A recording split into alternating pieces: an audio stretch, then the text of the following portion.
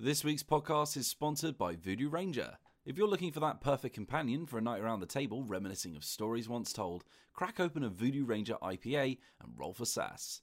Check out the free virtual D&D games brought to you by Voodoo Ranger during all 9 days of PAX Online, starting this Saturday and running from September 12th through the 20th.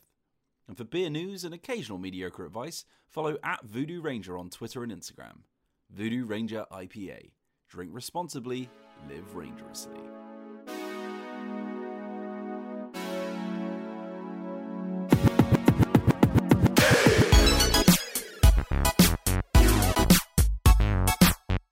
Hello and welcome back to the Dicebreaker podcast.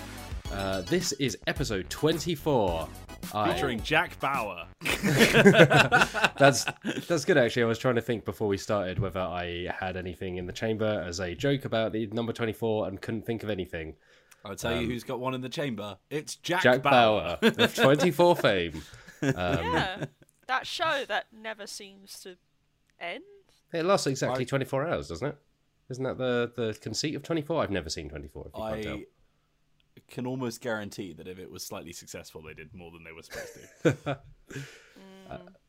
Well, before we move on to discussing 24, which is not what we're here to do, let's introduce ourselves because we've introduced Jack Bauer first. Yes, and Yeah. he's running late. Yeah, So. unfortunately, Kiefer Sutherland not here replacing any of us.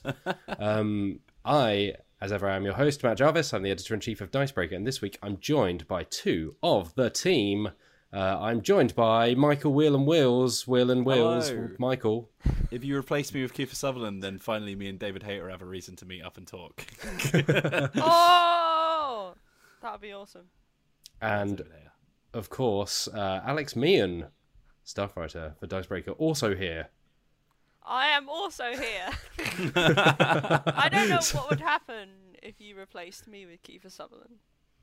Maybe I don't know, I guess it would be more gruff and sort of, hard and serious. I guess, when you do your, it's me, and then you, look to the left and the right, he'd do that, but with a gun, like he's checking corners. Yeah, just yeah. Oh, no, I don't have a gun, luckily. Well, you're not Kiefer Sutherland, so that's fine. Tim the Goblin, played I'm by not. Kiefer Sutherland, would be a very different Dungeon Breaker. Can you imagine? He'd look like that guy out of Sin City. You know the one I'm talking about, the one who's all yellow and gross. What was this? Sorry, I missed the lead into this. Yeah, I just heard yellow. Yellow gross. I said I think he'd look like the guy out of Sin City. Oh, yeah. Oh, I hate Sin City. I don't understand why it's popular in any way, shape, or Is that the form. Elijah Wood character? I don't Is know, the- but the villain? he's yellow and really gross, and I think Kiefer Sutherland would look like that, but green. Wow, I mean, So it's he'd a be good thing he Slimer hasn't from- arrived yet, because that's not a very nice comment to make Yeah. about Kiefer Sutherland. Mate. He'd be Slimer from Ghostbusters, but in a burlap sack. He's not here yet, so Well, look, Yes. I mean, he hasn't texted me, so I assume he's still coming. So let's just, let's keep down the anti-Kiefer Sutherland rhetoric. Well, while we wait for Kiefer Sutherland, should we chat about board games and tabletop RPGs a bit? Yeah, let's do it. Why not? yeah. Let's kick off with what we've been playing. Alex Meehan. Let's go in reverse order. Oh my goodness. I say that every week, I change up the order, but every week I think I say let's go in reverse order and start backwards. So as usual, let's go in reverse order. And Alex Meehan, what have you been playing this week? Put me on the spot.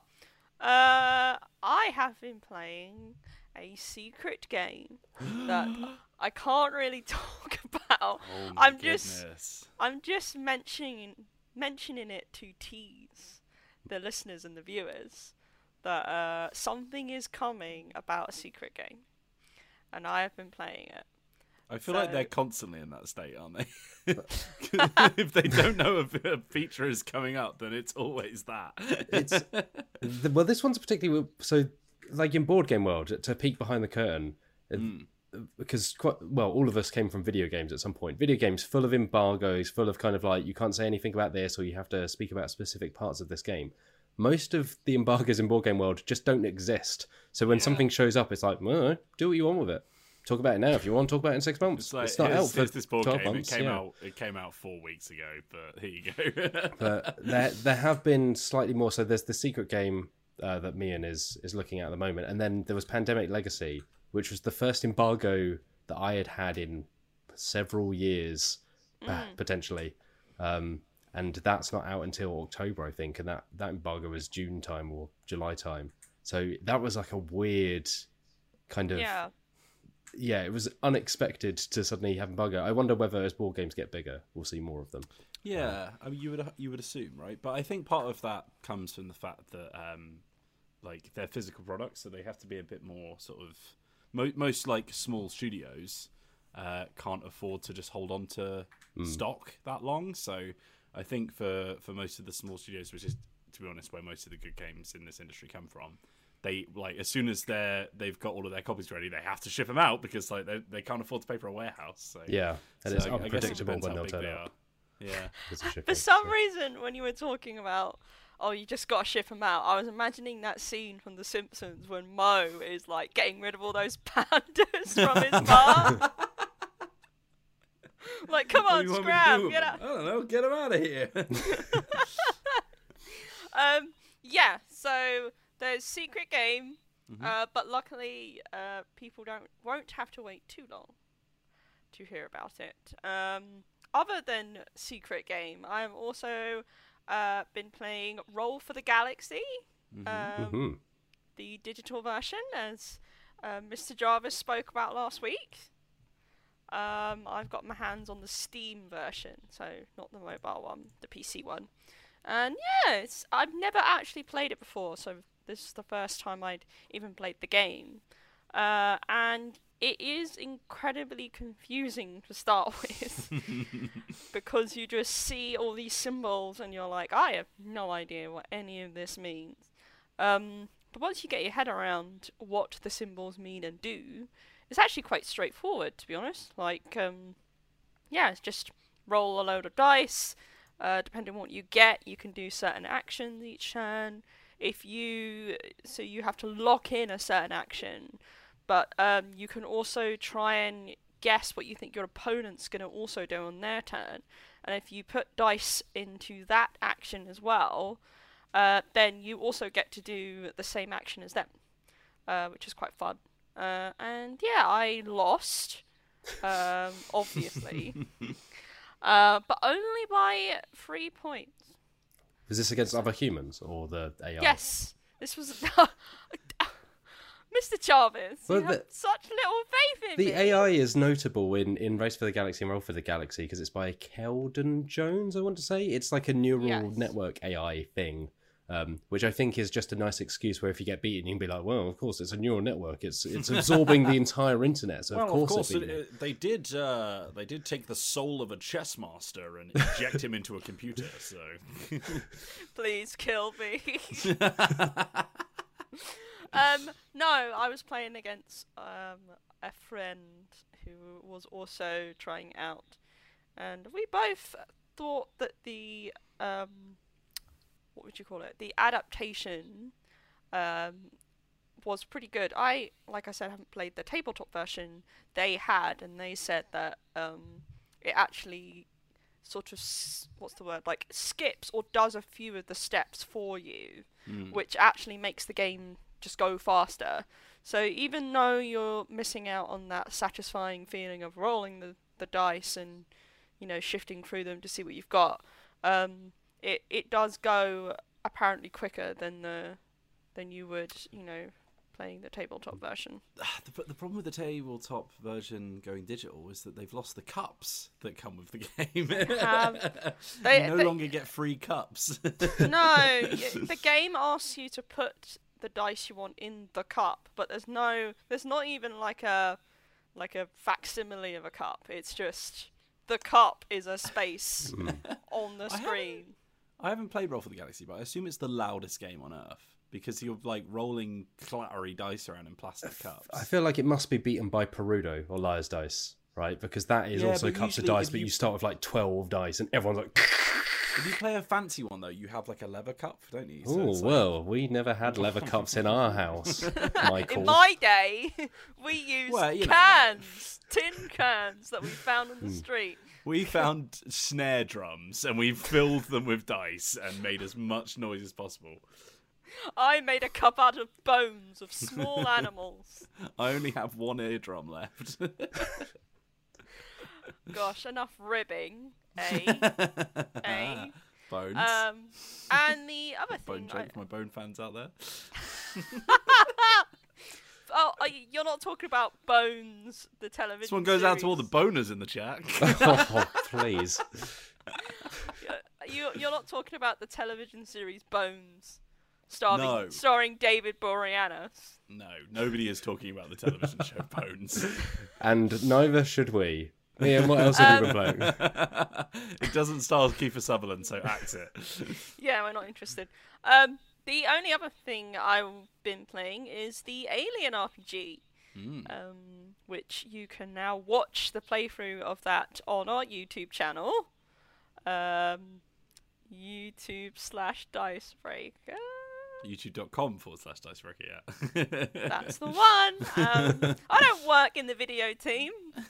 No, but you've heard me outro You've been a on the video internet. about 400 times. I have been on the internet, yes. Yeah, no. Wheels GM'd.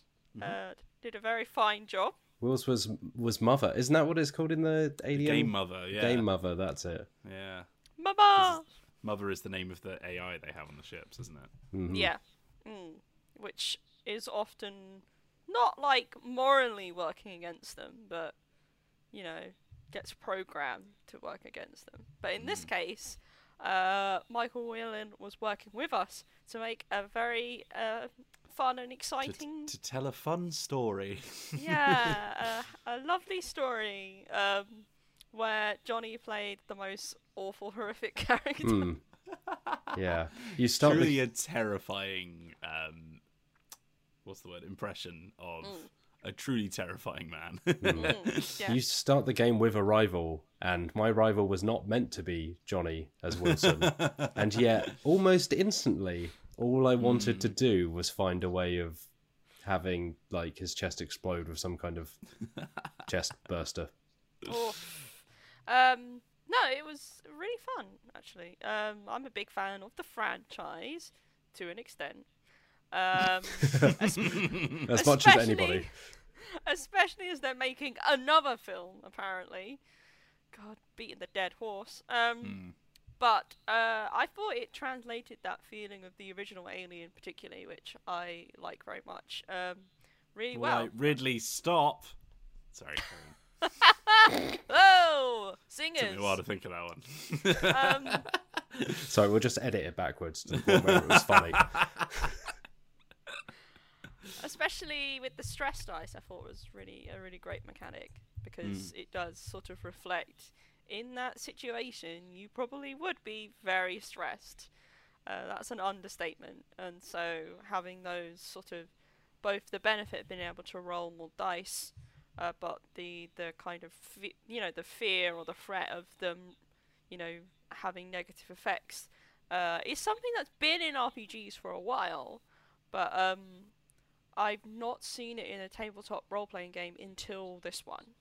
So yeah, I think most stress, because correct me if I'm wrong, but I think it sort of came from that Blades in the Dark school of thought that people have obviously like been using for a little while now. But I think the way that it works in Blades is very sort of mechanical and is quite sort of what's the word, like there is an intrinsic scale for when you start being like trauma.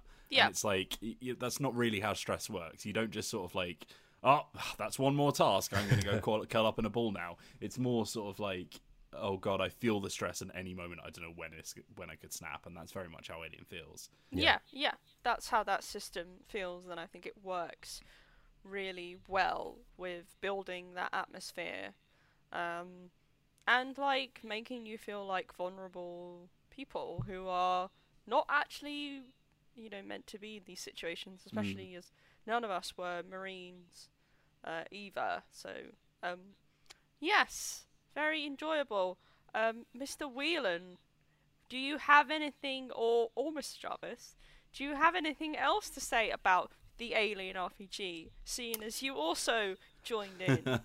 Why is this so like? It is one of the 2 games I played this week. I think so. you and I, Wills, are essentially just we are the same person this week for what we have played. We've got the exact same tabletop stuff because we were in the exact same games together, and that's it. Tag team. Tag team. Yeah, we are. We're a private party from All Elite Wrestling. So this, my favorite tag team. This is a really cool system, and I'm glad that because I've probably said it about a million times in this podcast already. My favorite thing about learning a new RPG is seeing the cool mechanics they've made, not just dumping the same stuff into a different setting. So the fact that it was very much like, okay, yeah, you know, there's loads of fluff and loads of like pretty art of spaceships and aliens and stuff, but also we have thought about what it means to be a character in an alien film, and that's how, you know, that is reflected in the mechanics. There's some other neat little stuff as well around the book. Like there's like if you're doing group stealth, which is obviously a big thing if there's a monster alien running around, instead of everyone rolling individually like you would in D&D, the only person who rolls is the person who has the worst stealth stat. So you're only as quiet as the worst person in the group, which is really cool. And it also just sort of like alleviates having to do a million rolls and being like, oh, I got a 4, I got a 2, I got a 1, or whatever. That makes which is really handy. A lot of sense, and I think it sort of mirrors that instance in like the original Alien, for example, and in Aliens, where people do things and you're like, why are you doing that? And you know, in that scenario, you probably do the same stupid thing as well. But I think having like that kind of, it's the person with the lowest stealth who has to do the role. I think that definitely echoes that kind of classic thing that happens. It's the person at the back of the group like knocking a bolt off the shelf, or it's Loli's going into a it's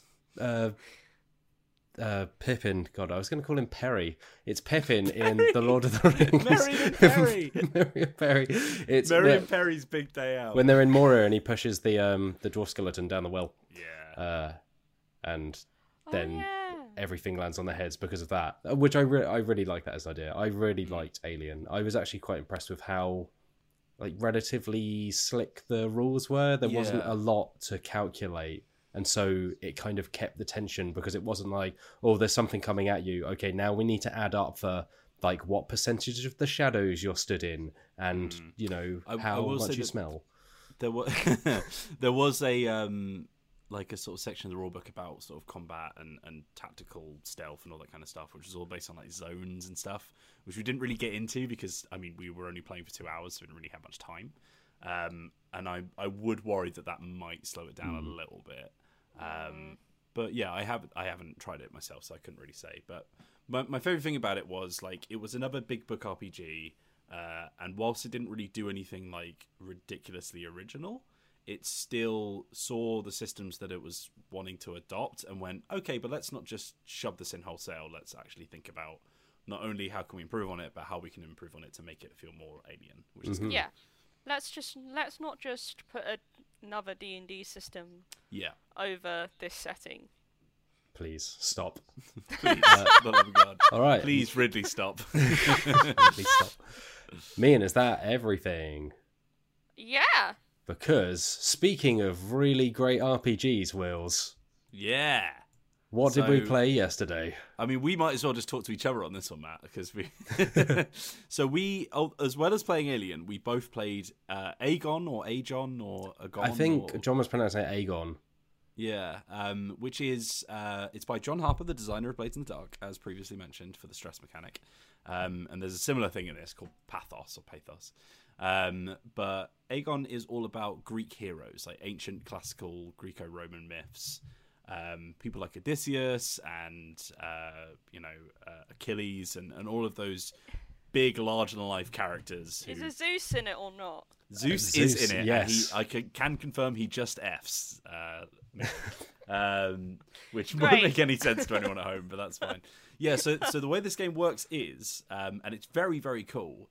So you all create a character, and your character, like your title, is as much of an important stat for you as like your actual stats themselves.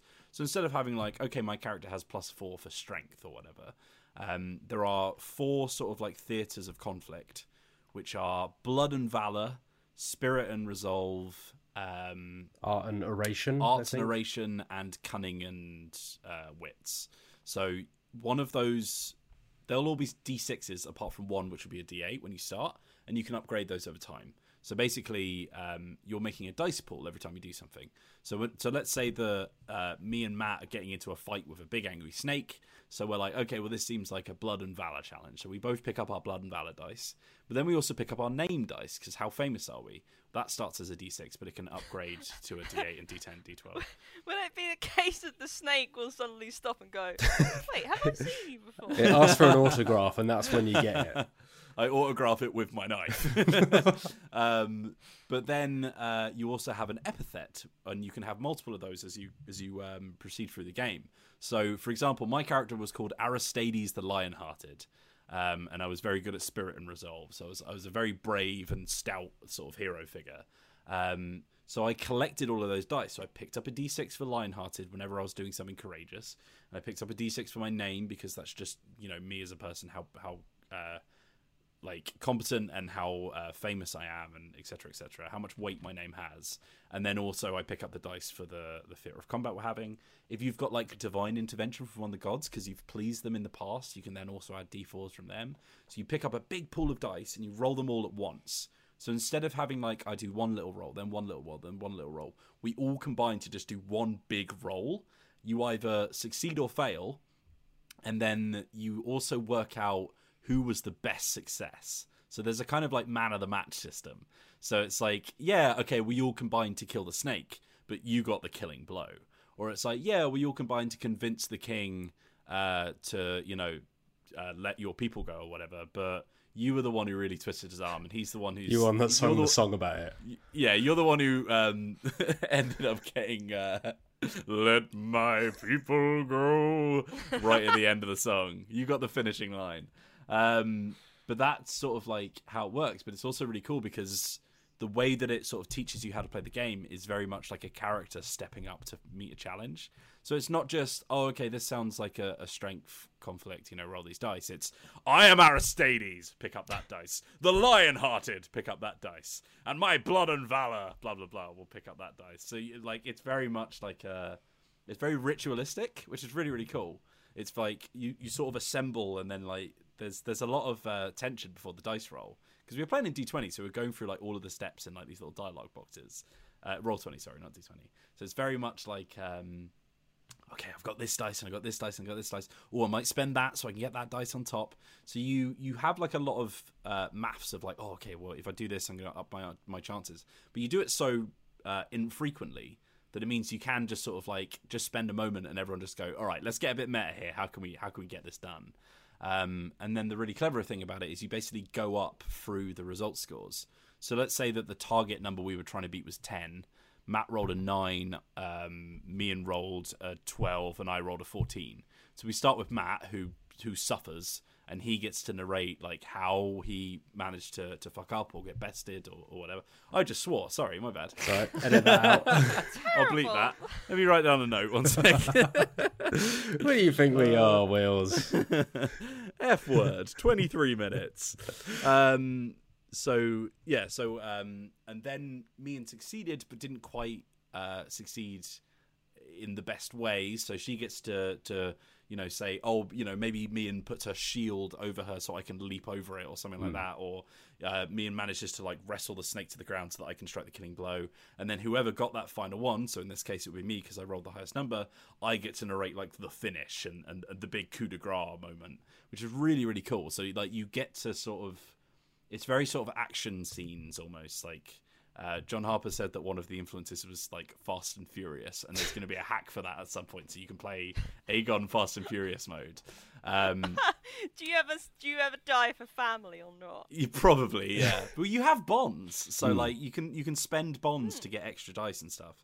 So you can sort of call on a favor or like help out a friend or be helped out by a friend and all that kind of stuff. It's really clever, and like it is one of the most gorgeous PDFs I've had the pleasure of flicking through, because it's all got that beautiful sort of like ancient Greek pottery style art, but all in these like really colourful kind of gradients.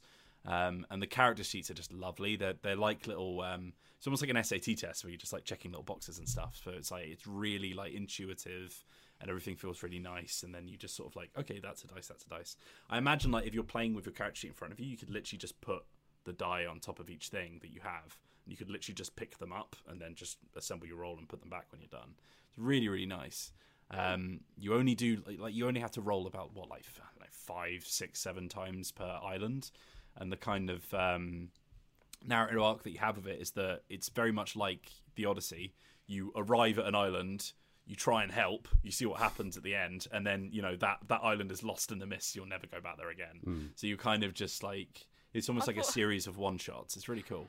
I thought you were going to say it's like the Odyssey. You sail a ship around and generally be a really horrible person. Well, I mean, you can if you be, want. yeah. I think there's rules for while you're sailing between islands as well, right? Which we didn't necessarily Yeah. touch on, but to jump in, Wheels.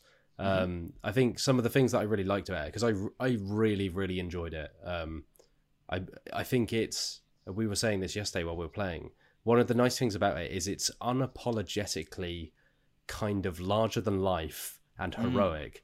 Yeah. Whereas like a lot of games now, if you play a kind of, if you play a character that is essentially like a Greek hero, like a demigod style thing, it can be quite boring in something like D&D because you're just good at everything. Whereas here, it's okay to be good at everything because it's less about you doing something like whether you pass or fail, and more to the degree of how well you do it. So like Wills was saying, that kind of feeling of, okay, we're all solving this problem, but we're all kind of building up to that big push. And it does the slightly competitive element of trying to step in front of the camera and be the person that is the best really well. So you're working together, but there's just a like kind of slight jostling for like, oh no, this time it was my time to shine. And that bond system where you don't necessarily have to participate, but you could help someone else out. And that gives you a bond for the future that you can then spend to then get an extra die, which will then benefit you in the future. So by helping someone else out, you're kind of helping yourself as well. It's really nice. It's a really like fluid system. And I think my favorite thing about it, like you said, is the fact that like I've never rolled a success and be like, damn, because I succeeded, but I didn't quite beat everyone else. And we had this like I don't want to spoil the RPG, but we had like one character who wasn't like, it was becoming a running joke that they were kind of screwing up a lot and just sort of like taking the back seat, but they had a real arc at the end because they ended up getting that like that big moment where they got the best success, and it felt like, oh wow, they're really stepping up and like all that kind of stuff. And like the best thing about that system is the fact that it's not just like it's not just like a sort of, oh, this is how it feels to play, but in the story that doesn't really come into it. Like, it is really important for these characters to be the person in the spotlight because you're heroes. Like, you want myths to be written about you. So like when you finish a character's story, like whether they die or they get back home or whatever, the way that the sort of like character's story comes to an end, you add up the dice that you managed to level up. So like how big a dice roll was their name by the end of the thing, and how much glory did they earn and all that kind of stuff. And you work out how well they are remembered and like how people will see them in history now that their story has come to an end. And if one of your characters manages to die like throughout the story, you have in the downtime, like you remember them and you talk about the great deeds that they all did, and you have like this almost like funeral pyre moment, and it's really cool. Like you do feel, I think oftentimes you play a game like D&D, you don't feel like a folk hero, you feel like a sort of a bumbling idiot most of the time, because like the system is kind of designed around failure, whereas with this, like you are a unit, like you move around as a cohesive unit. So as long as one of you succeeds, you all succeed. But it's like how it happened throughout, and like, sure, I failed, but that, that's just character development. Like I took a hit to the leg, that's gonna come back to bite me in the long run, but as a unit we succeeded. Or like when we went to this island, I kept getting that, that best roll for whatever reason. So I look like an absolute god among these people. And like, there's systems where you'll get like trophies from things that you've done. Because I read through the book before we played. I was really excited to try it out. And obviously this stuff didn't come up as much because we were just doing a one shot. But like, say that we, finished that adventure that we did, Matt, and we got some kind of like brass, mechanical trophy. We can bring that up later in our campaign and say, hey, I mean, look, I'm the guy who did this. Remember that? And people will be like, whoa, okay. As long as it's relevant. But you can only use it once, because if you keep being like, yeah, I'm the guy who did this, everyone's like, yeah, we've heard that one before. Like, it's really, really like, it's, as you said, it's unapologetically about being a hero. And I think, like, because games like this, like D&D and all that kind of stuff, have come from that sort of position, it's now become almost like cliched to be like a really goody two-shoes character. And especially in this group, I think we tend to play more like either weird or actually kind of like bad characters, like anti-heroes, all that kind of stuff. Whereas in this game, like, I felt compelled to just be like, no, I'm a really good guy. Like, I go around, I really want to help people. And it's like, it was nice to just be a hero for once. Yeah, and that doesn't mean there's no depth there as well, because you kind of have to... So to quickly, before we move on to news, like, the thing that I don't think we've mentioned so far is you kind of describe what you do after you see the result of the roll. So it's like, here's a thing that's happening, everybody roll. And that kind of sets up the order in which you resolve things from lowest to highest. But it also sets up, like, you don't have to say, oh, I'm running at them, I'm about to swing my sword, and then roll to see if you hit them with your sword. It's just like, here's the general premise of, like, the scene setup. Roll to see how you do. And then depending on whether you used your epithet, which is your title, if you called upon a certain god, whatever it may be, you then describe once you know your result. So it's not like, I tried to swing and I miss. If you fail a roll, you can kind of describe that maybe you just, you didn't even try to swing, you just, something else happened. Or if you really succeeded, how does that then tie into using your epithet? So, if you use the lion-hearted die because you used your epithet, how does that come into what you did? If you called upon Zeus, how does that help? Which I think was... It doesn't. It did in our case. Yeah. Yeah. Oh, okay. Yeah, but it is really cool, though, because it is like... it stops you feeling like an idiot, like you do in D&D sometimes. Like, I'm picking on D&D. Like, this is, as I often do. This is like a thing that happens in a lot of RPGs, where it's like, because you, as Matt said, because you ask what you're doing and then roll in a lot of campaigns, it's like, I want to jump over the gap, and it's like, well, you didn't roll that, so here's what actually happens: you faceplant or whatever. So it very much feels like, I really want to do this cool thing, but I keep screwing up, and you keep having that. Whereas in Aegon, it is more like, okay, well, here's the result you're gonna get, so how does that factor in? And you can see the picture of like, okay, yeah, I succeeded, but I'm like halfway through, so I can't do anything too spectacular, because then it will draw the limelight away from the big champ. So it's almost like you've got like a sort of script, and you have the building blocks, and then you're like, instead of saying, like I said with that shield thing, right? If Mian wants to like hoist her shield over her shoulder so that someone can use it as a platform to jump up and do a big leaping attack, if you screwed that up, that also screws up the rest of the stuff for everyone else. Whereas, like, if you know that's going to happen, then you can be like, oh, I might do this, because I know that the person who's going to get the killing blow is coming right after me. So I'll do that so that I can make them look really good and also, like, fit into the story. And it's really, really nice. It means that you actually have a lot more agency over, like, how the story plays out without it being, like, we're all the GM kind of thing, Like, it's still GM'd, but everyone gets to really feel like they have a lot of control over how the story pans out, I think, which is really nice. I think that's really interesting when you think about the themes of Greek mythology and oral storytelling. Because, like, Greek mythology is all about oral storytelling. I sort of spoke a little bit about this in the Pharos, the Mythic Odysseys of Pharos D&D source book, because it kind of touches on this as well. But I think it sounds like Aegon does an even better job, because you're telling your own story, which in many ways is more connected to the history of oral storytelling. I would like to know whether characters have like things like tragic flaws and things like that, because the term hero, when it comes to like Greek mythology, as I'm sure Mr. Jarvis knows, as an enthusiast of Greek mythology, isn't really used to describe someone who's particularly moral. It's more like a term that's used to describe someone who has done great things, whether they're good or bad. Like it's just someone who's made myth and history. So I think it would be interesting to know whether those kind of characters can also exist. Oh, absolutely. Yeah. Like, whilst we did feel compelled to be heroic, I think, like, you can still... Because your epithet is completely up to you. So my epithet could have been lion-hearted, but it also could have been, the bloodthirsty, right? Or it could have been, like, the tyrant or something like mine that. wasn't in the book. I just made mine up. It was like, okay, I kind of have... As long as I can justify it when I do a certain action, you can use whatever you want. So you could have that as a tragic flaw where it could be, the two-faced or whatever it may be. Yeah, because, heroes don't tend to be deliberately evil. They just tend to have traits that cause them to make mistakes or do bad deeds, or they're just involved with some sort of god who just threatens them to do it anyway. So well, so one thing you might really like me in is I was talking about how how people remember you bit after your character's finished.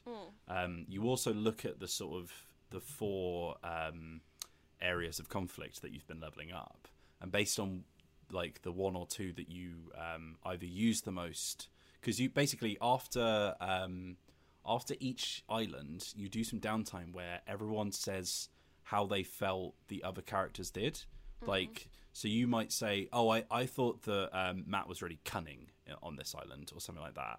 So it'll be like, I'm going to give them some points in that. So you look at the 4 that you got the most and sort of tie it in with the... I think I'm saying this right. Please do correct me in the comments if not. But you tie it in with the... the Blood and Valor or Arts and Oration or whatever one that you used the most and got the highest dice in, and it gives you a sort of title that you can work around of here's how people actually remember you.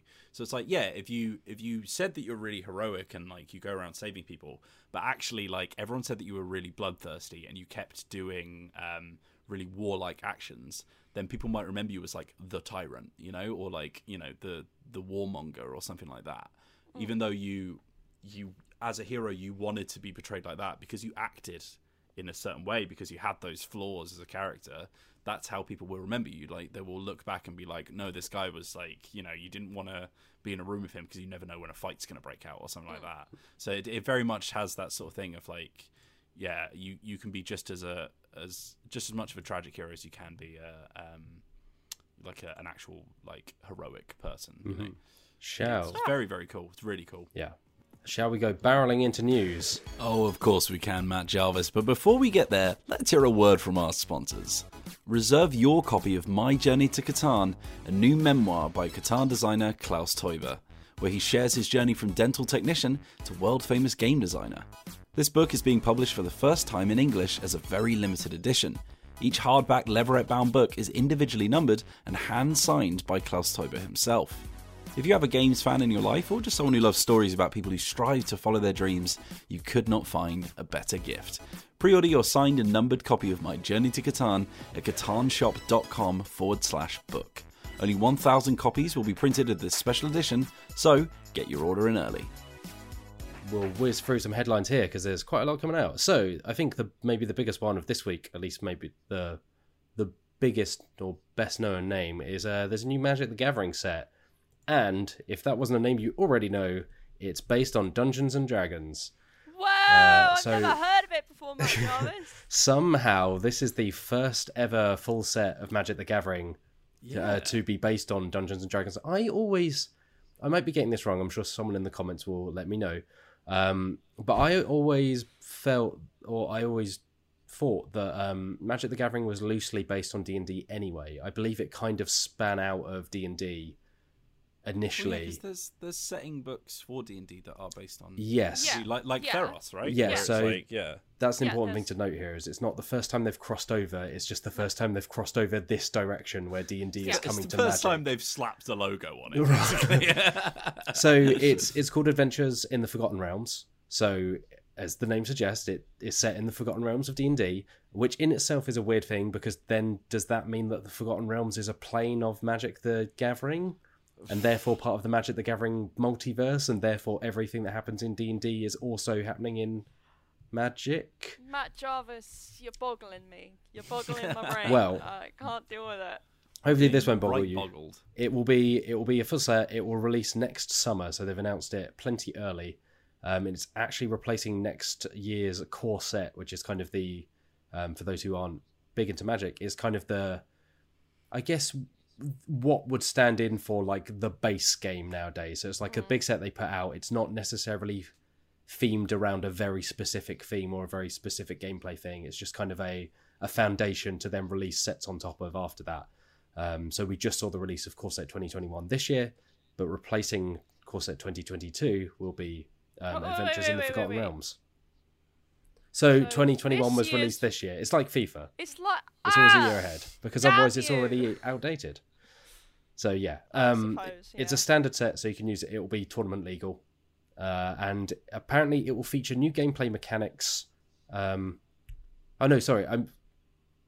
will clarify here. They haven't announced any gameplay mechanics it may feature specifically, but Zendikar Rising, which is the next Magic the Gathering set out this year, features a new mechanic called the Party System, which does draw from D&D's class system.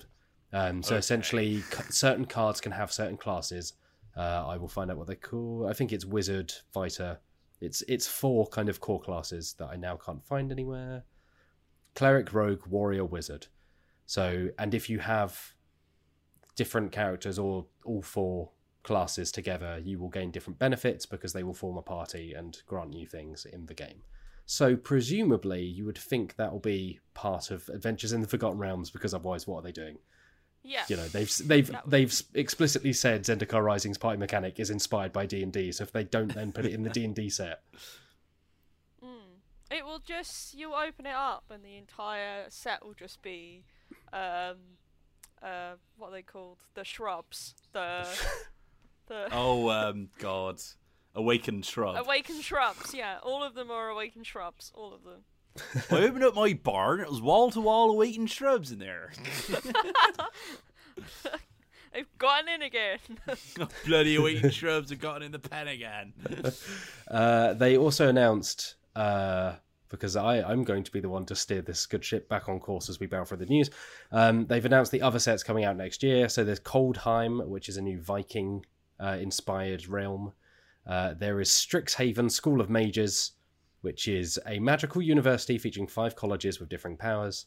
I wonder what that's based on. Yeah, so they're both out in spring. And then there are 2 sets, both set in Innistrad. So Innistrad Werewolves and Innistrad Vampires, which will both be out around the autumn time. Oh, spooks. So as well as that, there is a Time Spiral Remastered. So that's a remastered version of Time Spiral, which is a set from about 2006. Which I think is pretty popular. Remastered? That's what I want to know. Get your video games out of here. And then Modern Horizons 2. So they're kind of following up on 2 of the most popular sets of the last 10 years or so. So yeah, this is Wizards of the Coast, of course. They've laid out kind of what's coming. They also, as a little kicker on the end of this, they've said that Magic the Gathering Arena will be arriving on mobile soon. That's all they've said, is soon. But they've said it will be before the end of the year, so presumably that will be in the next couple of months, because there's not much of this year left, thank Whoa. God. My God. God. Yes. As a little fun one, I say fun, as one of those things where you go, huh? WizKids, the board game publisher, which also makes miniatures for the likes of D&D and Magic. Alex, me and you wrote this story, so actually you lead this. Because Yeah, I'm the expert on this. So yeah, WizKids are making a statue of Chandra Nalar. Mm-hmm. Please don't, say anything about my pronunciation that I don't really know. But she sounds like an interesting enough character from Magic the Gathering. Is being made into a statue. That is approximately, I'm trying to see, It weighs 21 kilograms, and I'm pretty sure it's like 5'6". Yeah, What? it's I quote know. life size. So it's and it's a cool grand, right? Or it's over a grand. Yeah, it's $1,200. So probably around a grand. I assume we're getting 1 cent to the office, right, Matt? No. Yeah, I mean, so as far as I know, we're not. if you're into magic, I guess there's something to spend £1,000 or $1,200 on. Yeah. When you consider that magic has individual cards that go for like points, was gonna tens of say- thousands. That seems more like it's worth £1,000 than like a card from 1982 is. Well, Yeah. actually, Wills, Magic the Gathering was launched in 1993, so there Um, wouldn't be such thing as a card from 1982. I Thank don't know, you, when I- comments. If there was, then it would definitely be worth a lot of money, man. When I was writing the story, I was talking to my flatmate, and I was like, "It's taller than you." Uh, Yeah. Chandra, though, is popular as far as I know. I mean, I don't think any of us are You'd like hope, massively right? massively deep into the lore of magic. I'm surprised I've it's heard not of- something like Nicol Bolas, the big dragon.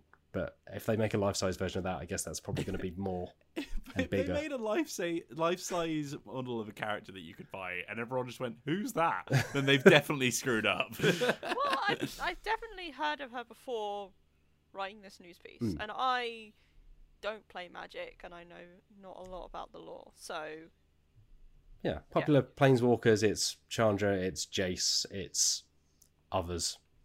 others. All right, moving on. The next story we've got is, oh gosh, the state of the comments. The next story we've got, Alex Meehan, tell us about the Seventh Citadel. Ooh. The Seventh Citadel is a spiritual successor to the Seventh Continent, which is an adventure game that people seem to like very much. I've not played it. But it's like got survival elements and choose your own adventure stuff. And it's very kind of narrative driven. So the Seventh Citadel, which is again not a direct sequel, is set in a very different kind of setting, which is like a medieval, magical, apocalyptic land where there are evil trees and giant worms. Oh my god! Yeah, and it's like evil trees versus giant worms. Who will win? Wait, which side do you take? Apparently, you're on the evil tree side. Whoever wins, we lose. I, for one, welcome our giant worm overlords. You have to. So you start off tending to these evil trees because you've been told to, and then you're like, this is a really horrible life. I want to escape. And Should we stop something else." watering? Should we stop watering the evil trees? No. Keep on it. No, no. They'll grow out of the Would you evilness. rather water the giant worms? This tree's all worms for you. Two maggot booners. Yeah, it's coming to Kickstarter on September the 22nd. The Seventh Citadel, and people seem to be excited for it. So keep an eye out for that. I believe there'll be some more information on the game released, sort of running up to that, and then presumably on the Kickstarter description. But yes, there you go. There we go. Worms versus trees, the game. For the record, I like Seventh Continent. It's very much in the vein. I think they call it Choose Your Own Path because Choose Your Own Adventure is trademarked, and they are very diligent about protecting that trademark. The folks that make Choose Your Own Adventure. Yep. If you ever write a story with the phrase "Choose Your Own Adventure" as a descriptor.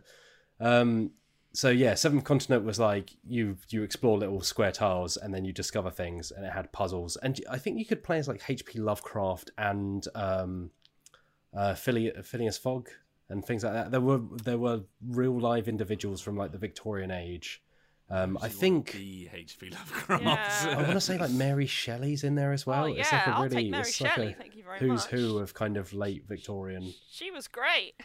Yeah, it's a really cool game. It's a really great solo game as well. If anyone is looking for a good solo game at the moment, Yes. so yeah, it's cool. I'm interested about Seventh Citadel. Yeah, the artwork's interesting. Yeah, there was I some. like some of it, and other bits I'm like, That was exactly how I felt about Seventh Continent. So I just scrolled through the article, Yeah. and the big character tree cards. thing was cool, but then Yeah. the faces were. yeah, you know which bit I'm talking about. Yeah. Anyway, anyway, let's roll on because we're short on time. Let's roll on to this next story, which is a very quick one. There's a tabletop RPG currently on Kickstarter called Dot Dungeon, spelt Yeah. full stop or period if you're American, dungeon, like a file name. It seems very cool. It is a little indie RPG. Period Dungeon, of course, being. oh Wales. God, Will. No, hold on. Period Dungeon being the Pride and Prejudice D&D remake. Thank you Okay. very much. I wasn't sure which way you were going to go. No, there. let's steer away from that. So, Dot Dungeon, as it's known, which is probably why they called it Dot Dungeon, it's inspired by kind of massively multiplayer online games like World of Warcraft, and also isekai, the genre of anime and manga that includes things like Digimon, so essentially about going to a different world. And in this case, that world is the internet. So Yeah, it's it very much reminds me of Hack. Do you remember that anime? Hack / Oh, whatever yeah, it was. sure. Yeah. I remember watching that as a teen with some friends. I don't think it was good, but I do remember it. So yeah, I think the thing here is it's interesting. So the concept of the game is that it's not about fighting things. It's more about connecting with other people online. So it's kind of they describe it as kind of a love letter to making friends online, connecting with other people that maybe you've never met in person. So instead of health, for individual characters, you have a kind of shared pool of connection. And that can go up through actions such as sharing art that you've made or kind of writing Memes. poetry or memes. Yeah, exactly. Probably, right? It's kind of the equivalent of that, of like, oh, I like that thing and you do too. And Yeah, here we I don't are on make the internet. art, I just find it. And I just share put it with Sean other Bean's people. face on Who did everything. this? But having said that, so it says that it's not combat focused, but the gameplay system involves having opposition to everything or everything opposing you. So when you roll off against something else that's opposing you. And that can be anything. So it could be like an individual person, or it could be, a group of people, or it could be the weather if you're outside and finding yourself in inclement weather or kind of having to go against the terrain, something like that. So it will have a die between a D4 and a D20, and you will have a stat with a die between a D4 and a D20, and you will roll your respective dice, and the highest number wins. So that's how Tessa Resolved is like a straight roll off. But it's a kind of interesting system, something a bit different, as we were saying before, to the usual kind of, I guess, D&D mold that a lot of games can fall into, although less so indie RPGs like this. So yeah, it seems really cool. But we will move on quickly. But that's currently live on Kickstarter and will be till October the 4th, if you're interested in checking it out. I think there's a free playtest version as well. Yeah. Let's roll on. Alex Meehan, this is a quick short one. What's happening with Wingspan? Oh, so Wingspan, the digital version, has had a long and sordid history this year because it was announced early this year as coming out on PC and on Nintendo Switch in spring of this year, and then sort of nothing happened. And then just recently, another teaser trailer was released for the PC version, and it's been announced that it's coming out on September the 17th, I believe, which is next week. The Nintendo Switch version, I don't That was a have big But yeah, Slide for the for listeners at home, listening. yeah. I don't have a hoot of when it might come out. Because it's birds, I get it. Yeah, you get it. Yeah, Don't you give Wingspan. hoots? Well, just in case you didn't no, Wingspan is a game about birds. And you attract the birds into your habitats, and so you can get more birds. Because apparently, all you want is birds. Just Why wouldn't you, right? it should just be called "All You Want Is Birds." All you need is birds. Yeah, but yeah, that's what's going on with Wingspan Digital. So you can expect it on the Steam store on September 17th. Cool. All you PC people out there. I thought you were going to make some kind of bird, like the Boomer the joke. cat lady. Cool cats and kittens, but instead it's brill birds and whatever. All you cool kestrels. Cool kestrels. I really like puffins. Good. Let's move on. Yeah, that's a least popular bits to get than penguins. Can you imagine? I don't know. Maybe eating a penguin when it was. Anyway, You've Would both you- selected birds that are book brands. Yeah. So. Yeah, toucans are pretty great as well. toucans. Yeah. The Paragon Blade is a head-to-head fantasy It RPG. sure with is, just two Wills. people from Trail of Cthulhu Maker. It sure is, as you read this next headline. Yes, so there is a new game. This is another short one because there's not lots of detail on it. But Pelgrane Press, known for RPGs such as Trail of Cthulhu, The Yellow King, and Cthulhu Confidential, which all happen to be Lovecraftian horror RPGs, although they do make a few things also. They've kind of teased a new upcoming RPG, and the interesting thing about this is it's for two people, and two people only. So it's based on a version of the Gumshoe system, which if you're a regular listener to this podcast, you would have heard Wills and I particularly praise, which is very investigation focused. So it powers a lot of kind of detective games. And Right, Gumshoe right. 121 is kind of a spin-off where one person is the GM, one person is a player, and it's almost competitive. So you are kind of working against each other, the GM trying to control the forces of like evil or badness, whatever it may be, and then the player obviously trying to solve various mysteries and make their way through. So the Paragon Blade is described as being a fantasy game that is kind of, they just say it's set in a fantasy land, the player will be questing across it, and it's meant to really be kind of embedded in classic fantasy. So swords and sorcery is what they describe it as, but then including elements of mystery because of the Gumshoe engine as well. Because we haven't got enough of that, Matt Jarvis. Well, Swords and sorcery. That's fair, but I will say that two-player RPGs is a really, really freaking cool space that I actually am really excited to see more stuff in. Because I've actually had some of my favourite RPG memories of just like me and one person playing. Like GMing for just one person is actually really cool, and especially because like if most stories that you read will have one protagonist, right? Like that's the kind of story that most people are used to telling, which I think actually it makes it really, really fun to play. So that's quite cool, actually. I'm quite keen to try that out. yeah. So as I say, it's built on Gumshoe 121, which has been used in Cthulhu Confidential and Knights Black Agent Solo Ops, which is kind of like a spin-off from the vampire spy thriller RPG.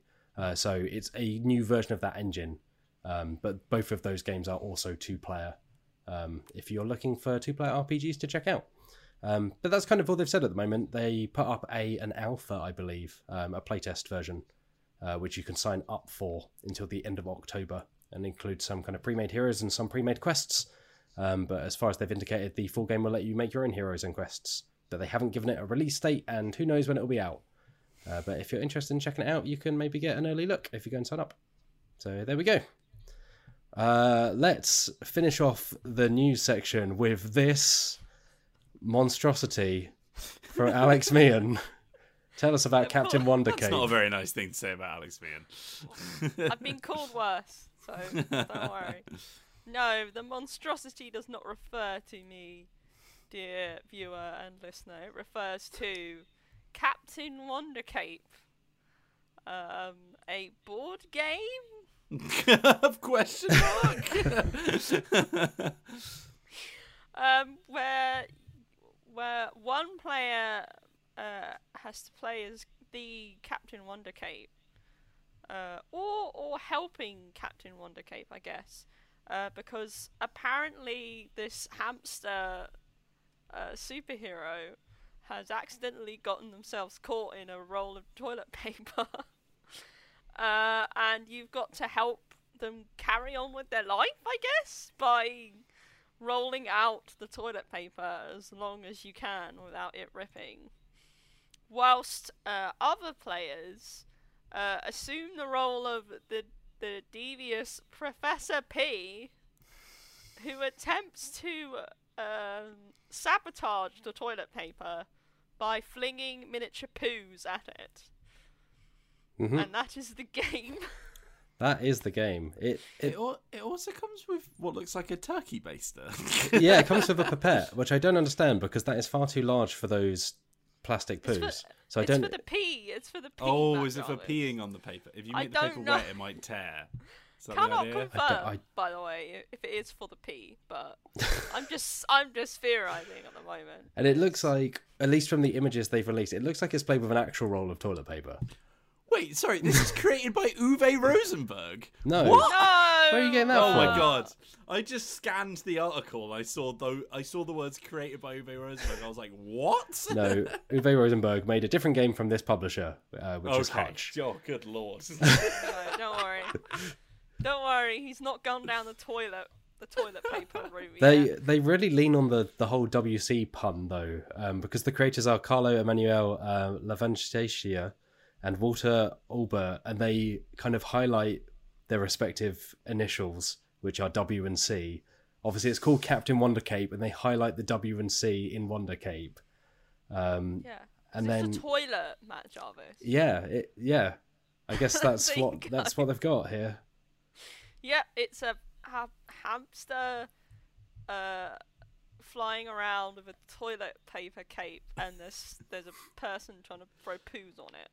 I don't know what more I can say to explain this to you, Matt Jarvis. So, because there's not a lot more to say about this particular game, a couple of years ago at Essen Spiel, there was the opening ceremony meeting thing for press, and during that press conference, there were at least 2 or 3 different games about poo. Which were all highlighted and shown on stage. One of which was Flushing Frenzy, which is extremely bizarre and involves flushing a toilet until a poo flies out of the top and you have to catch it before it hits the floor. Because obviously you wouldn't want to pick poo up off the floor. That's disgusting. No, you want to get it fresh out of the toilet. No, it's to stop the poo, because you can wash your hands, right? To stop the poo hitting the floor, because then you have to wash a carpet. Yeah, Once once that poo escapes at the toilet, Yeah. then you've got trouble. It's worth saying that this is a children's game, Flushing Frenzy. So all of the kind of promo images for it are a load of very joyful children holding their hands out to catch a flying turd. If you've not seen it before, I would recommend looking it up because every time I see it, it makes me laugh by how ridiculous it is. The thing is, I understand that game so much more than this Captain Wonder Cake game, because that's you've basically got just Pop-Up Pyro, right? no, yeah, but also You don't catch the at pirate. least the only concepts you have to understand are it's a toilet and there's a poo coming out. Sure, that's not the most conventional thing, but Oh my here God. you've got to understand the concept of a superhero hamster who has a toilet paper cape and there's someone throwing poos on it. This is The lore, I see what you're saying. The lore is much deeper in Captain Wonder Cape than Yeah, I've just googled Flush and Frenzy and I'm seeing. Not only did they go for a really textured poo, which is an interesting choice, but I've just seen, Matt, that there's a sequel. Oh, is called there? Flush and Frenzy Overflow. no. 3 times the poop for 3 times the fun. That sounds like something I would make up. Its German name as well is Kaka Alarm, which is a really fantastic name. Yeah. So that was one of the poo games. I think the other one was Don't Step on It, Don't Step in It, which won an award a couple of years ago for most innovative game. And the game is there is a large plastic sheet, almost like a slip and slide, and there are squishy plastic poos on it. and I think someone is blindfolded and has to walk from one end of the mat to the other without stepping on any poos. And I think that's the game, and it won. It was at some toy fair somewhere.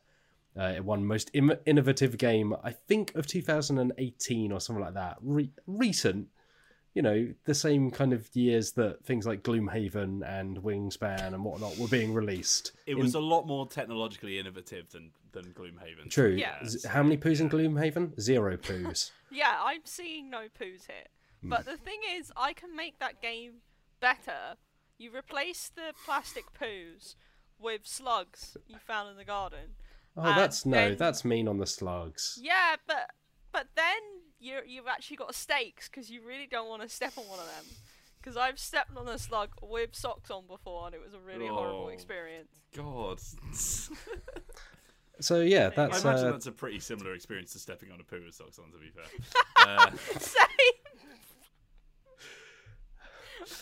when you've got cats, things like that just happen. so that's the poo game, Captain Wondercape, which I think is coming out. Right? It's not out now.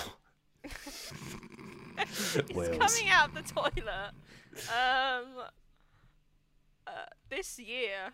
It doesn't have a set release date yet. Wonderful. I don't know how many pounds you have to shell out for this, but Oh, God. Right. Okay, let's move on. Should we answer some emails, none of which are thankfully about any kind of defecation? Well, I mean, they might not be in the question. I'm sure we'll get it around there.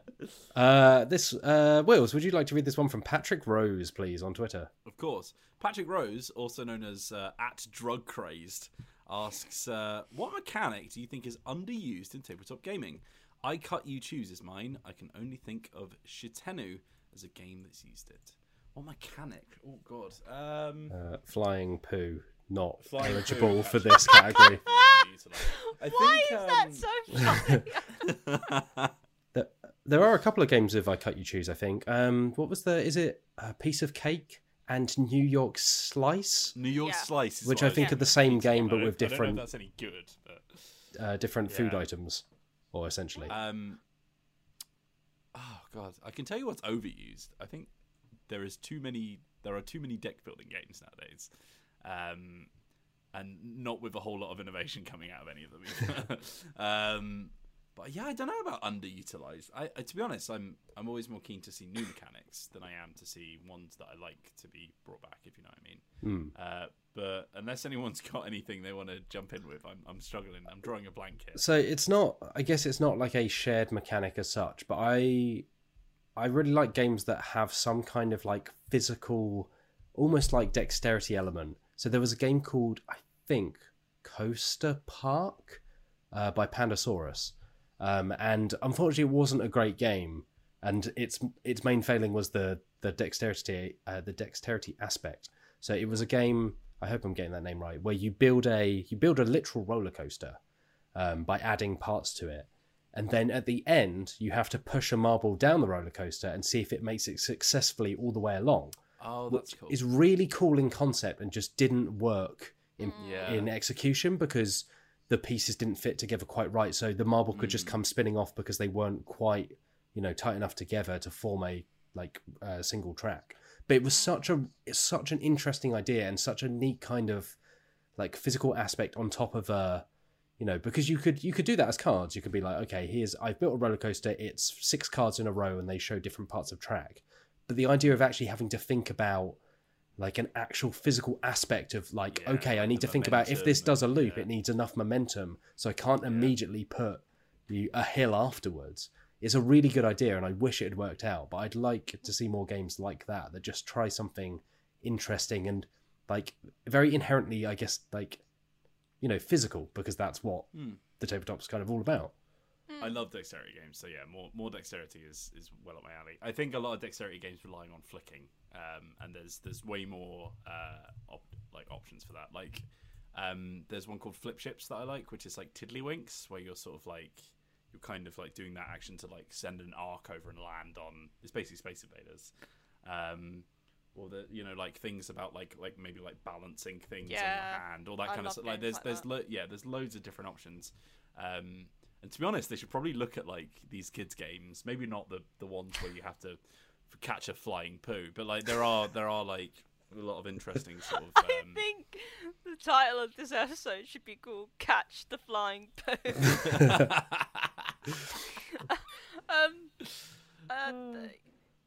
You've played Tokyo Highway, right, Matt Jarvis? Tokyo Highway. Yeah, I've played it very like- briefly, so Will's might be better placed. That coaster game makes me think of Tokyo Highway, because Tokyo Highway is a little bit like that, in the fact that you have to build something to make sure that you can balance, the cars on top of it. I really like games like that. Like Junkart is such a great game. Yeah, love And I Junkart. really want my own copy so I can play it. That and Team 3 is really great. Yeah, I would love to see more games that take advantage of the physicalness of board games, where like everything isn't just represented by tokens or cards. And like obviously that's fine. Like I'm not entirely against the whole concept of that. It's just I think I would like to see more games that think about using objects in a really interesting way.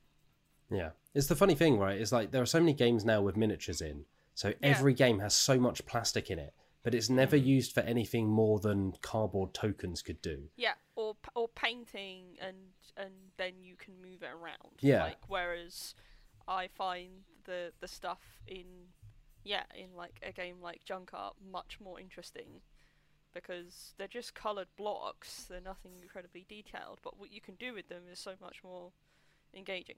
Mm-hmm. But yeah, thank you for your question, Patrick. Mian, would you like to read this one from @Beaker7771? Oh, @Beaker771 says, "Hello to all at Dicebreaker. I love your channel and enjoy the chemistry on the podcast. I'm a huge Dragonlance fan, having read many of the novels. It was these novels that sparked my interest in D&D and RPGs in general. I was amused to learn that it was originally a campaign setting created because D&D needed more dragons in their Dungeons and Dragons. Do any of you have a similar experience, supplemental material leading to playing a game setting? Are there any setting games that produce really good supplemental materials? Thanks, keep up all the good work." I literally just as Aegon came into my life and I was reading about it, I was also happening to be like in the middle of a game of Assassin's Creed Odyssey, so I was like well up for Greek stuff at that point. So that really got me keen to try it out. I almost called my character Cassandra just because I love Cassandra so much. Cassandra's great. Let's see, supplemental material. I think I've read a tiny bit of some of the Magic the Gathering novels, in terms of games producing supplemental material, but it just maybe because I don't, as proved earlier, don't really have any knowledge or investment in the lore, and just kind of find like a lot of those kind of tie-in novels a bit, they're not written to be. They're basically written where if you're already invested in that world, it's a fun kind of romp through it. But I think coming in cold is a really hard thing to do. Going the other way, though, I think there have obviously been aspects where I guess licensed games don't really count, but I've certainly picked up certain games and maybe even enjoyed them more because I had investment in those worlds. Gosh, I don't know if I've ever read like a spin-off from a game and then got into the game itself. I'm kind of intrigued to check out the Arkham horror novels that are coming up, because Asmodee or Aconite or Fancy Flight or that group, they're putting out a lot of kind of adaptations of their various games at this point. Like Arkham Horror's got some books. I know that Android has had some in the past. They've got a Keyforge collection coming up, or novel. I think Twilight Imperium is getting a book somewhere. So it's always, but they're always more of a curiosity, I think. It's never like I've been like, got to the end of a game and like, I need to read more about this world. I do think, I guess with Twilight Imperium, like I do, usually when I hear people talk about it, they do really love like the factions, like, oh, the Lion people are amazing and the Turtle people are amazing, blah, blah, blah, blah. So I feel like maybe there is like a sort of, quite niche market, but like there is a small market for people who are like more interested in that setting. And Keyforge is quite a cool universe, so I could see people maybe being invested enough to read on that. I mean, But I do think sorry, Karen. Sorry, I was gonna say. I remember when I heard about the trail at Baldur's Gate, and I was like, "Oh, this is really interesting," because I known about Baldur's Gate and I was interested in it. Like, I'd never actually played any of the games themselves because I am a little bit wary about going back to older PC games simply because I find it hard to gel with them sometimes. But like, I was surprised about how good it is. Like, I'm not a Baldur's Gate fan, so I wouldn't be able to tell you how good it translates the world, but it's surprising that a crossover that's so odd, Betrayal at House on the Hill and Baldur's Gate, two things that I'd never really think of together, come together to make something that works in terms of providing a different enough experience from the original Betrayal, while not leaning too heavily on the Baldur's Gate theme. If you're not hugely familiar with it, it's more like, oh, this is kind of novel, and it provides a different feel to it, more like dark fantasy rather than straight up silly horror like Betrayal does. So yeah, I suppose it's fun. Like, speaking of Baldur's Gate, I played so much Baldur's Gate, the video games, when I was growing up, like hundreds of hours, thousands of hours probably. Same. But again, just never got into D&D for it. And my first fancy RPG was Pathfinder. So for whatever reason, I didn't play a load of Baldur's Gate and go, now I should play D&D. Instead, it was just a kind of like, oh, right. Like, later on realizing that, oh, yeah, that is that. Yeah, because Baldur's Gate, it's not just like, oh, this is like D&D. It is D&D. Like, it's one of the several classic, PC RPGs that were based within the Dungeons and Dragons world, like Neverwinter Nights, Baldur's Gate, and Planescape Torment, which I actually bought and attempted to play. Planescape Torment is hard to get into now, but it is fantastic. Like, it is one of the best written games ever made, I think. But so I can understand why you would bounce right off of it. I started playing it, and then I did something I didn't mean to do, and now I'm in trouble, and I don't really know what to do. That could be any day in your life. But yeah, I can imagine a lot of people got into D&D just through playing those video games, because like I can imagine the modern equivalent is something like Divinity, which technically isn't set in the world of D&D, but it's very very D&D in the sense that, like, your attacks are percentage based, in the sense that it's turn based as well. Well, I mean, even to the point that the devs are now making Baldur's Gate 3, right? Yeah, they are. They're making. They just stuck a D20 on it. Yeah. Well, I mean, weirdly, like, so I absolutely adore Baldur's Gate 2. Like, it's one of my favorite games ever. Like, I can still quote some of the stupid little lines that, like, NPCs make. Like the little dwarven guys that you meet in the opening dungeon. It's like, me temper's bad enough, well, that just bother me all the time. Like, it's just like loads of little bits like that have just been ingrained in my head. So when I heard that Baldur's Gate 3 was coming out, I was like, oh, amazing.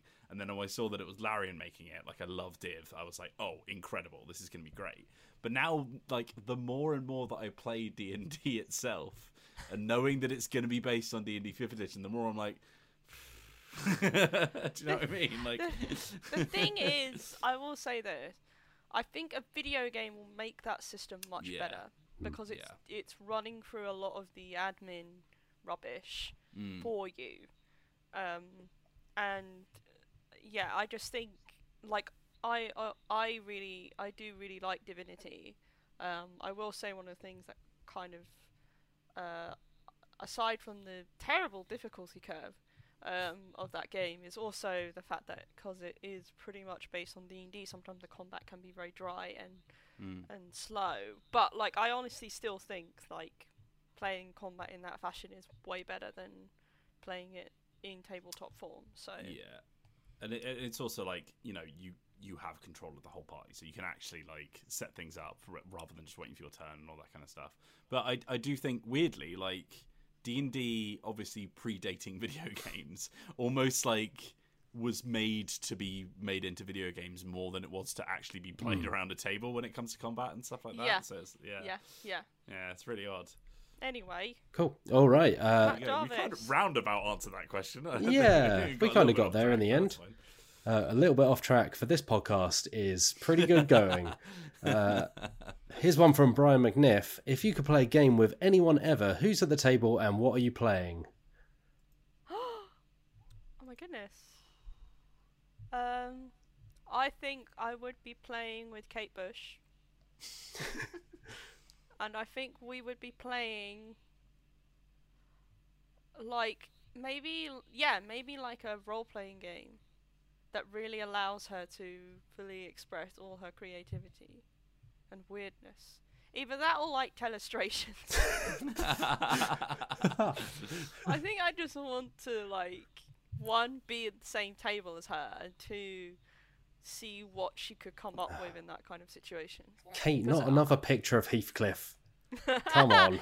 No, stop drawing yourself as a donkey. Come on, we've seen that one before. I imagine it would either be really fun and interesting, or kind of a bit boring, but I'm still getting to talk to Kate Bush. So, you know what? I've said it before and I'll say it again.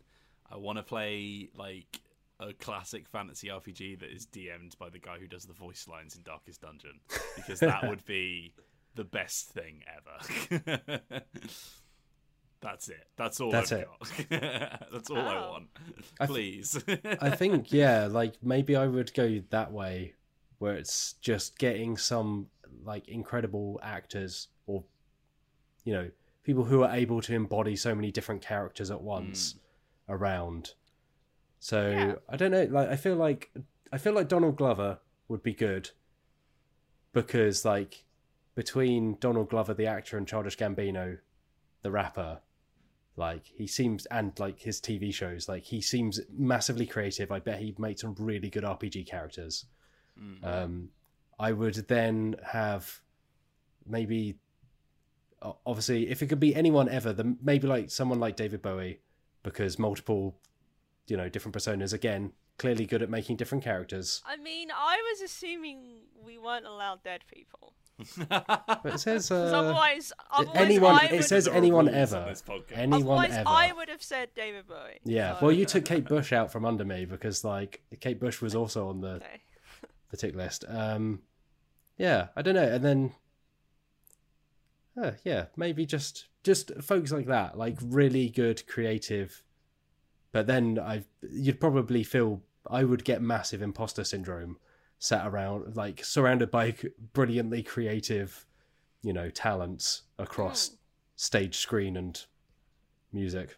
I think I'd also want to play Monikers with Willem Dafoe. Because I just want to see his face, like, do the expressions and stuff. Oh no, he's pulled the Antichrist card. Oh god. No. I just want to He's only allowed to use one word to describe things, but he keeps just saying Winslow. Oh Lord. Yeah. Cool. All right. Let's do one more quick one. Wills, would you like to read this one from Katie, please? Can do. Hi, Dicebreaker team. Apologies if this has already been asked. It has not. Don't worry, Katie, because I'll probably use answers that have already been said. How long until we need a D&D 5.5 edition, or even a 6e?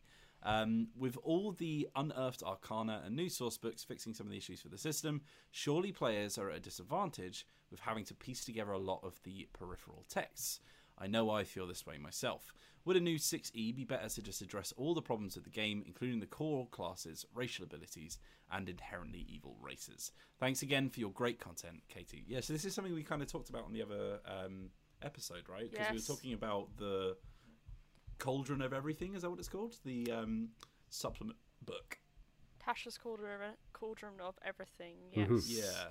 So they are kind of retroactively fixing things by just shoving them in books that you have to buy, which I'm sure is a very good business tactic, but when it comes to actually doing the right thing, it probably isn't great. For clarity, they have said that the elements of the racial traits being able to edit them or take them out altogether will be available other ways.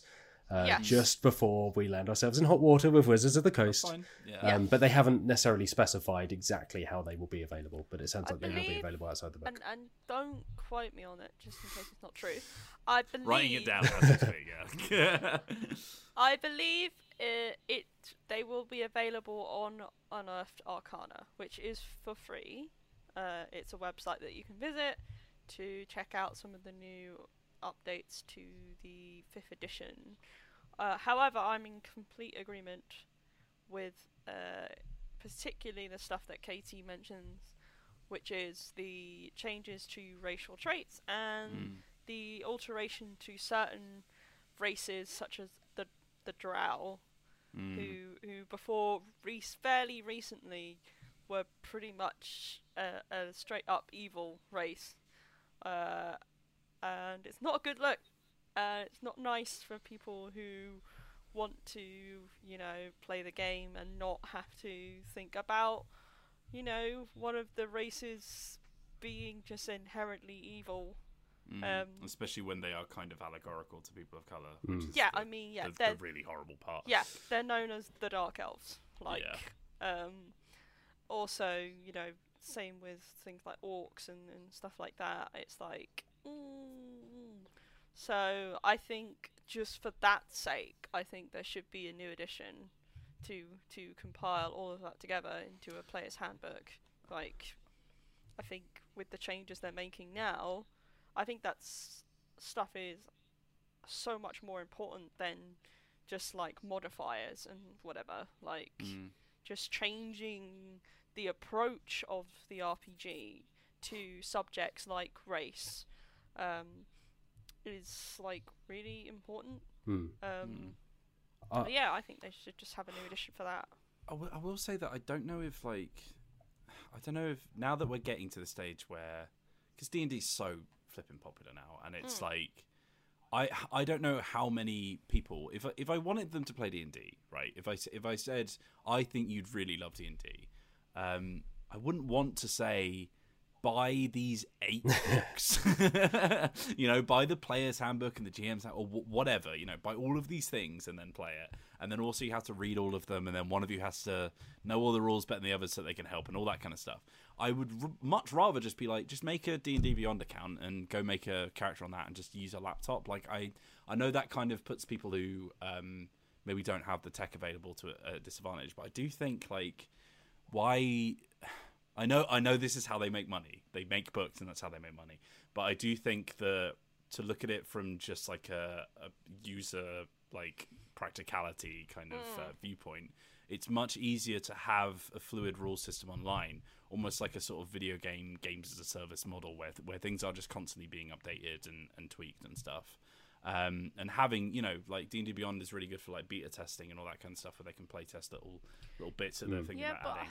I would say you still need to know how to navigate that, and like, even I know it's pretty intuitive from what I've experienced, but like, there are still some things that I can struggle to find on there, and I do think if they released a PDF version of a new player handbook, that would be much easier, because then you could just scroll down to this page or like search for this word, and you'd probably be able to find what you wanted a lot easier.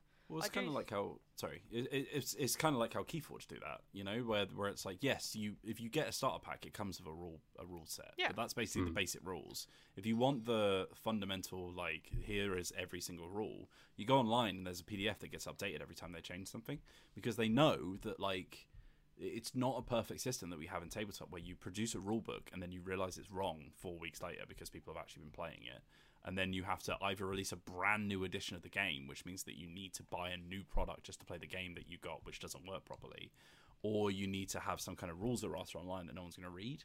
So I feel like having like a digital version of the rule set which does update and does actually have like a sort of constantly changing and being tweaked and stuff, you don't have to have this issue where it's like, hey, we fixed that problem with our rules kind of being racist, but we put it in a book that costs $50. It's like, well, like that's kind of not good enough. And it's like, I feel like you've already got the systems in place to try and like fix that. And it's, yeah, that's just why I know it's not a perfect replacement, and I know there are problems that the digital platform has that the books don't, and vice versa. But it does seem to me, and it seems like they are kind of maybe leaning that way anyway. It does seem to me like the more practical thing for players, maybe not as a business, but for players, is to go digital and start leaning towards that D&D Beyond platform. Yeah. Because like I will not play D&D with a paper character sheet anymore. It's awful. I hate it. I'm not going to do it anymore. Like I would, D&D Beyond is absolutely fine. I think it's genuinely quite a nice website and it works really well.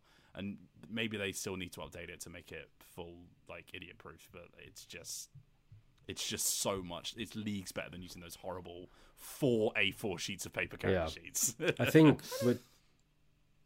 I also would say I think it would make a statement if there was a new edition and they were like straight off from it, okay, these are the big changes we've made. I think because a new edition is exciting, I think. I'm not saying that they should, release it in a really expensive book, but I mean, that's what they would do. But I just think that a new edition with those changes would make a huge impact, like culturally as well. Yeah, I think it's just language, isn't it? Really, because it's like if we were looking at video games as an allegory for it, like they would say, "Oh, we've done a big update, like a big patch or whatever." It's not the same as here's the new edition of D&D, like. Because that's basically what an edition is, right? It's just a big update, a big patch. It's still the same game. They've just changed things and put new art on it and all that kind of stuff. What were you going to say, Matt Jarvis? Well, I think you two kind of covered it. I was just going to say it's been interesting the last few years particularly. There's like an animosity toward companion apps and things like that. But you're seeing it more and more. And I think the reason is because it's, board games are, even RPGs, are big, heavy books. They cost money to ship around. They cost money to manufacture. And then they're instantly outdated, like Will said. Yeah. So like you're seeing, I think X-Wing, the second edition of X-Wing did it where the point values for certain ships weren't on cards, they were on an app. I think Warhammer's going a similar way. There are like multiple miniatures games that are doing similar things. Infinity does that as well, yeah, where it's just like they have like an online army builder. Yeah, exactly, right. They can fluctuate. Because I don't know, is the truth, but I wonder how many people realistically... D&D is very popular, but D&D is popular to the degree where people like watching actual plays, and people... There are people that still buy all the books, but I would suspect that is a tiny fraction of the number of people that are interested in D&D, and most people will get the free PDF, like beginner rules, whatever it's called. And for them, that's probably about enough. I don't think they will be going out. And maybe D&D Beyond is then like an easier step in because it's like a lot of it is free. And then you can kind of buy piecemeal and it's much easier to browse. Obviously, there are accessibility things around. And, if it costs a monthly fee, that's also something else to consider. But I think it's much easier for them to update. It's probably they make a lot more of the money out of the subscription because they're not having to ship a load of books around and kind of estimate demand. So I wonder whether we'll see the core rules become, like you were both saying, like this evolving service where at some point maybe it just loses the 5e and it just becomes Dungeons and Dragons on D&D Beyond. There are your core rules, and maybe they put out physical editions of specific campaigns because they won't be necessarily outdated. It will just be a case of, okay, here is a self-contained story or a self-contained world. Maybe there are QR codes to scan for the latest like monster stats or wherever it may be. So there's that tie in there and they get you back into D&D Beyond. But you also get the pleasure of having a physical book that you can crack out for that campaign. And then once you're done, you put it on the shelf. But the rules themselves live as this evolving kind of thing. Yeah. It'd be really interesting to see. I don't know. But you look at like Magic the Gathering where with the latest sets, it seems like they're pushing people toward Magic the Gathering Arena for the tutorial rather than having a play sheet in the box itself. And for them, there's probably a benefit in terms of like data capture and all that kind of background admin stuff. They know exactly how many people are playing. They know what people are going to spend. They can keep track of who's playing. there are so many benefits to digital, whereas if you send a load of books out, it's expensive, it's slow, you've got to store them somewhere, you don't know who's buying them or when they're buying them or who you're really aiming at. So I think in the long term, we'll probably see a shift more and more towards digital. But it'll be interesting to see. But yeah, it would be nice to see some changes that go beyond like supplemental stuff, where it actually changes the problematic kind of elements at the core of that game rather than just around the edges. But I'm afraid we're going to have to draw to a close because I have to hop off very soon, and we are running up on time because that's how this podcast works. You naturally overrun. But before we leave you, I should say, if you've got a question for the podcast, you can email podcast@dicebreaker.com, which is what I forgot to say earlier. Or you can find us on @joindicebreaker on Twitter, or you can find us at dicebreaker.com or youtube.com/dicebreaker. We're everywhere. Speaking of YouTube, Wheels, what do we have coming up on the video side? Well, Matt, I'm glad you asked. So this podcast will be going out on the Friday, and coming directly after that, you should see some of the content that we did with Cody for our Cyberpunk RPG coming up that weekend, which is very exciting. We will also have already posted our Jiangxi Let's Play, which myself, and Loli's played with Senfun Lim, who is also the designer of Junkart, who you may remember, and Banana-chan, who wrote that game together. So look out for that on the channel. And then the week after, coming up, EGX and PAX are kicking off. It's coming. It's here. Right, Wheels. PAX Online and EGX Digital are running from September 12th to 20th. They are organised by ReadPop, which is the company that owns Dicebreaker, which is why we chat about them quite a bit, and we are involved. So as Will said, we're playing Cyberpunk with Cody Pondsmith.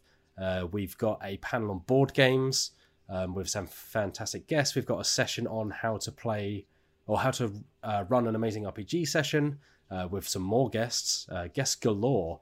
We've got a few live streams.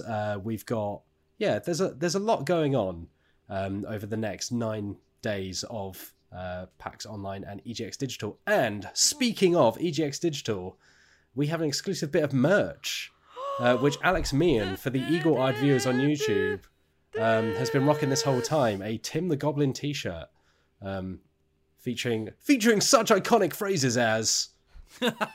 Oh my goodness. Oh, you didn't even do the voice. Tim the Goblin from... Oh, what? You may remember Tim the Goblin from such shows as Dungeon Breaker, Dungeon Breaker Season 2. I didn't hear what Matt said. You didn't do the voice, although I don't know if you can do it without the fake fangs in. Yeah, you need to be spitting something out as you talk to be Tim the Yeah, Goblin. this is true. I've got stage fright now, so I don't... That's quite all right.